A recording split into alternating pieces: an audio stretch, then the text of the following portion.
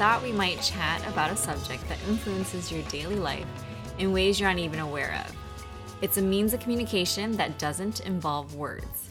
It guides your behavior, mood, affection, and aggression. We're talking about face perception, which conveys a wide variety of information about an individual, from sex and age to mood and personality traits. So Ian, let's talk about faces and the facial expressions that people make. All right, so believe it or not, you can detect a face in a visual scene after only 100 milliseconds. And just 1 to 2 gazes can be enough to figure out if you recognize that face. So that means that in less than the time it takes to blink, which is about 400 milliseconds, you can detect a face and possibly even determine if you know that face. Of course, it can take longer than that in some cases, but we have the capacity to identify and recognize a face very rapidly. That's pretty fast. So we're all here to learn from you about how this works in the brain.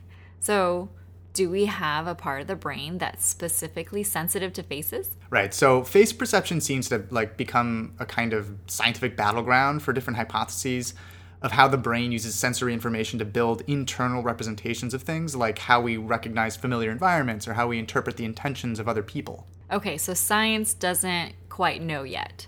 How is it a battleground still?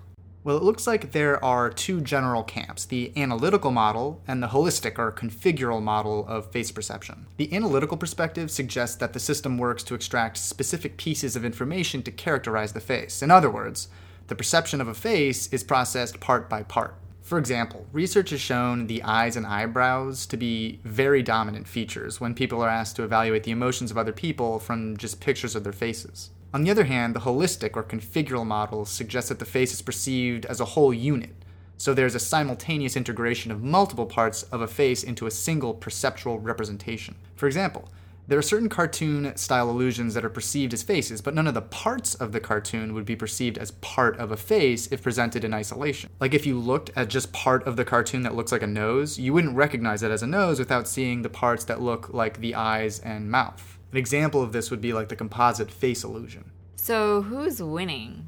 Do the analytical perspective people have more support than the holistic, or vice versa? Or should I say who's right? Or should I say who's more right? Well, I can't be sure, but a few papers suggest that there's something like a middle-of-the-road approach to combining the 2 models. How very much like science to incorporate all the data. Yeah, sometimes it just works out that way.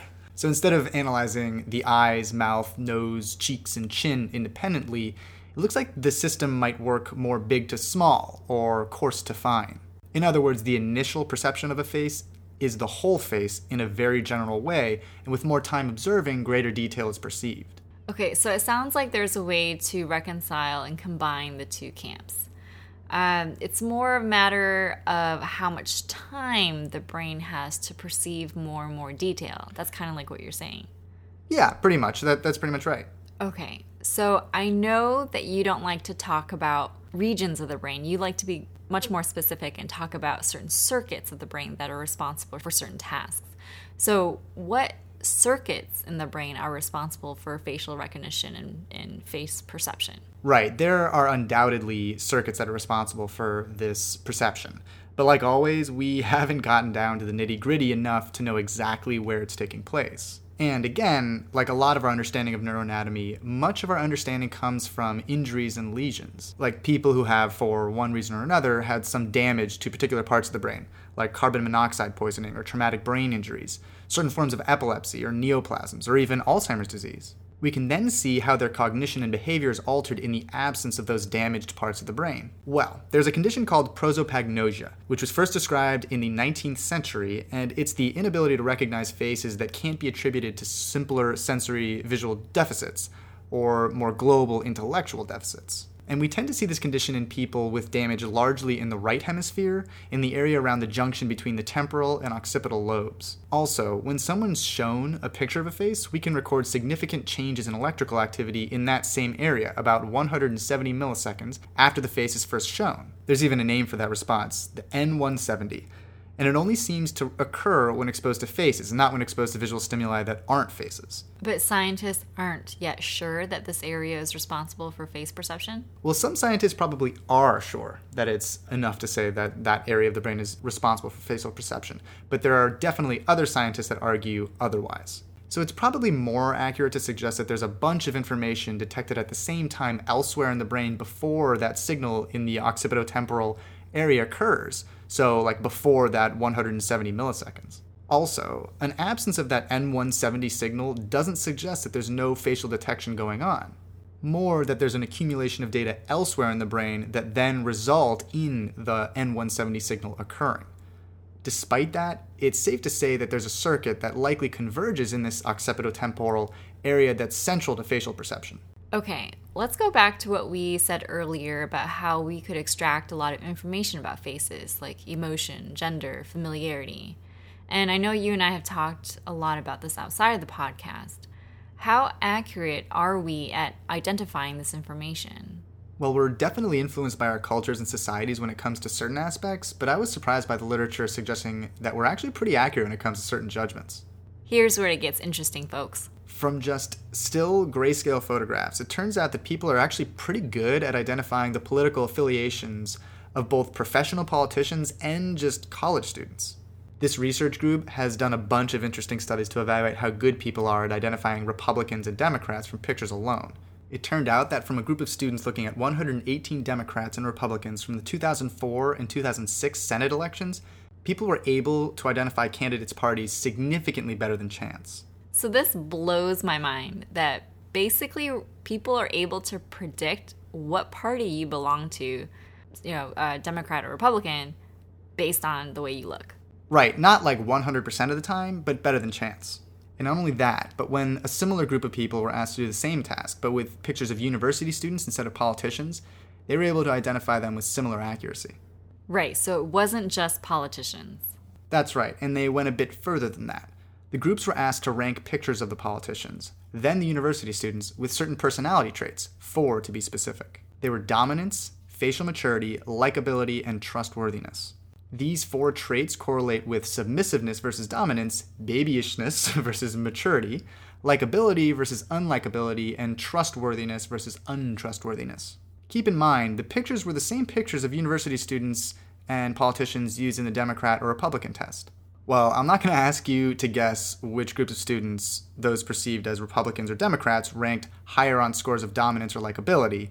And I almost want to ask the listeners to guess, because it'd be interesting to see if people's expectations of these groups correlate with their instincts. But it turned out that, in the final analysis, Republicans were ranked as appearing more powerful, and Democrats were ranked as appearing warmer.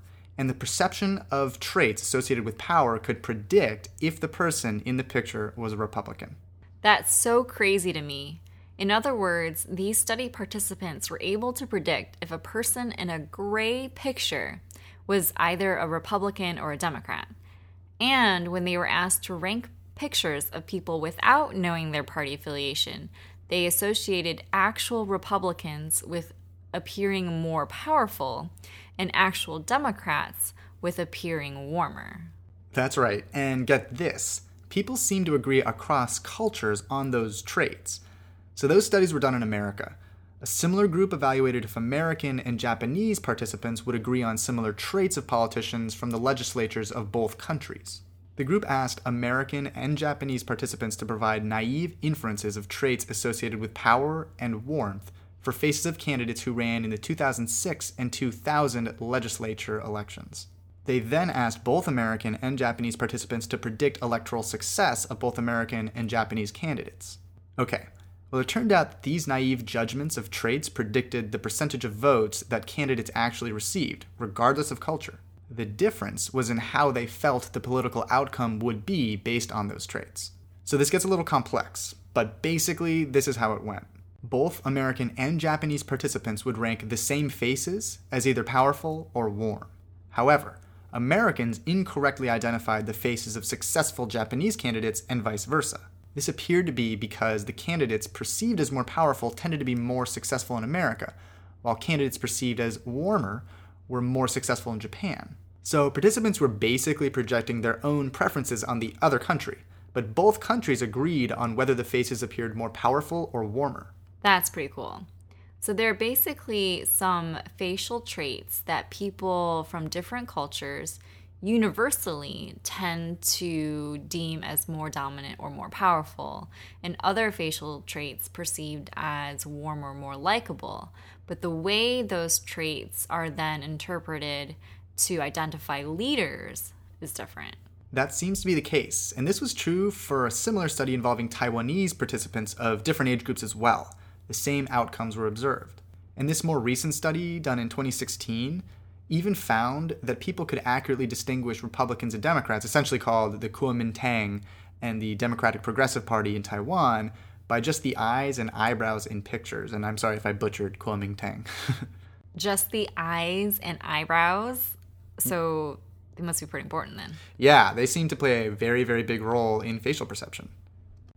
And it gets a little creepy when we start to look at how these facial perceptions are able to predict electoral success or even the profits of companies judged by the faces of their CEOs alone. What? You're saying that people can predict company profits based off of the pictures of a CEO's face? Yeah. It turned out that faces rated as being higher in power-related traits were significantly related to company profits. Also, perceived leadership scores were associated with company profits as well. Interestingly, though, perceived leadership and power were not correlated. And similarly to that, a group at Princeton showed that candidates who are perceived as more competent based off of grayscale headshots of senators won in over 70% of their races. So if I ever become a CEO, I need to do something to my eyes and eyebrows so people think that my company's going to make really high profits. Yeah, I don't know. But it really makes you think, right? Each election cycle has hundreds of millions, if not billions, when considering modern presidential primary and general elections, of dollars spent to try and convince people that a candidate is worthy of your vote. This kind of research makes you wonder if politics might be a bit simpler than pundits on TV seem to speculate. Maybe these kinds of unconscious processes play a major role in how likely someone is to vote for a given candidate, and for some people in certain conditions, in certain cultures, no amount of money will convince them for or against a given candidate. Of course, it's important to remember that none of these papers show that people are 100% accurate, but among a group of people, they are statistically more accurate than chance. So what I've learned is that if I'm ever helping a political campaign or advising a CEO, my number one task is going to be getting a focus group together to see how powerful and competent that person's face appears to the general public. Yeah, I wouldn't be surprised if among the various political consultants that work to get their candidates elected, some of them have read this very line of research. And all of this just from your face. Right? It really drives home the point that while we've accomplished some amazing and beautiful things as Homo sapiens, our more complex brain is built on scaffolding that's very similar to other primates like chimpanzees and bonobos. So while you almost certainly feel like the choices you make are informed by a wealth of cognition and experience, analysis, and forethought, a big part of it might be that your inner primate just feels more comfortable with the face of one person over another's.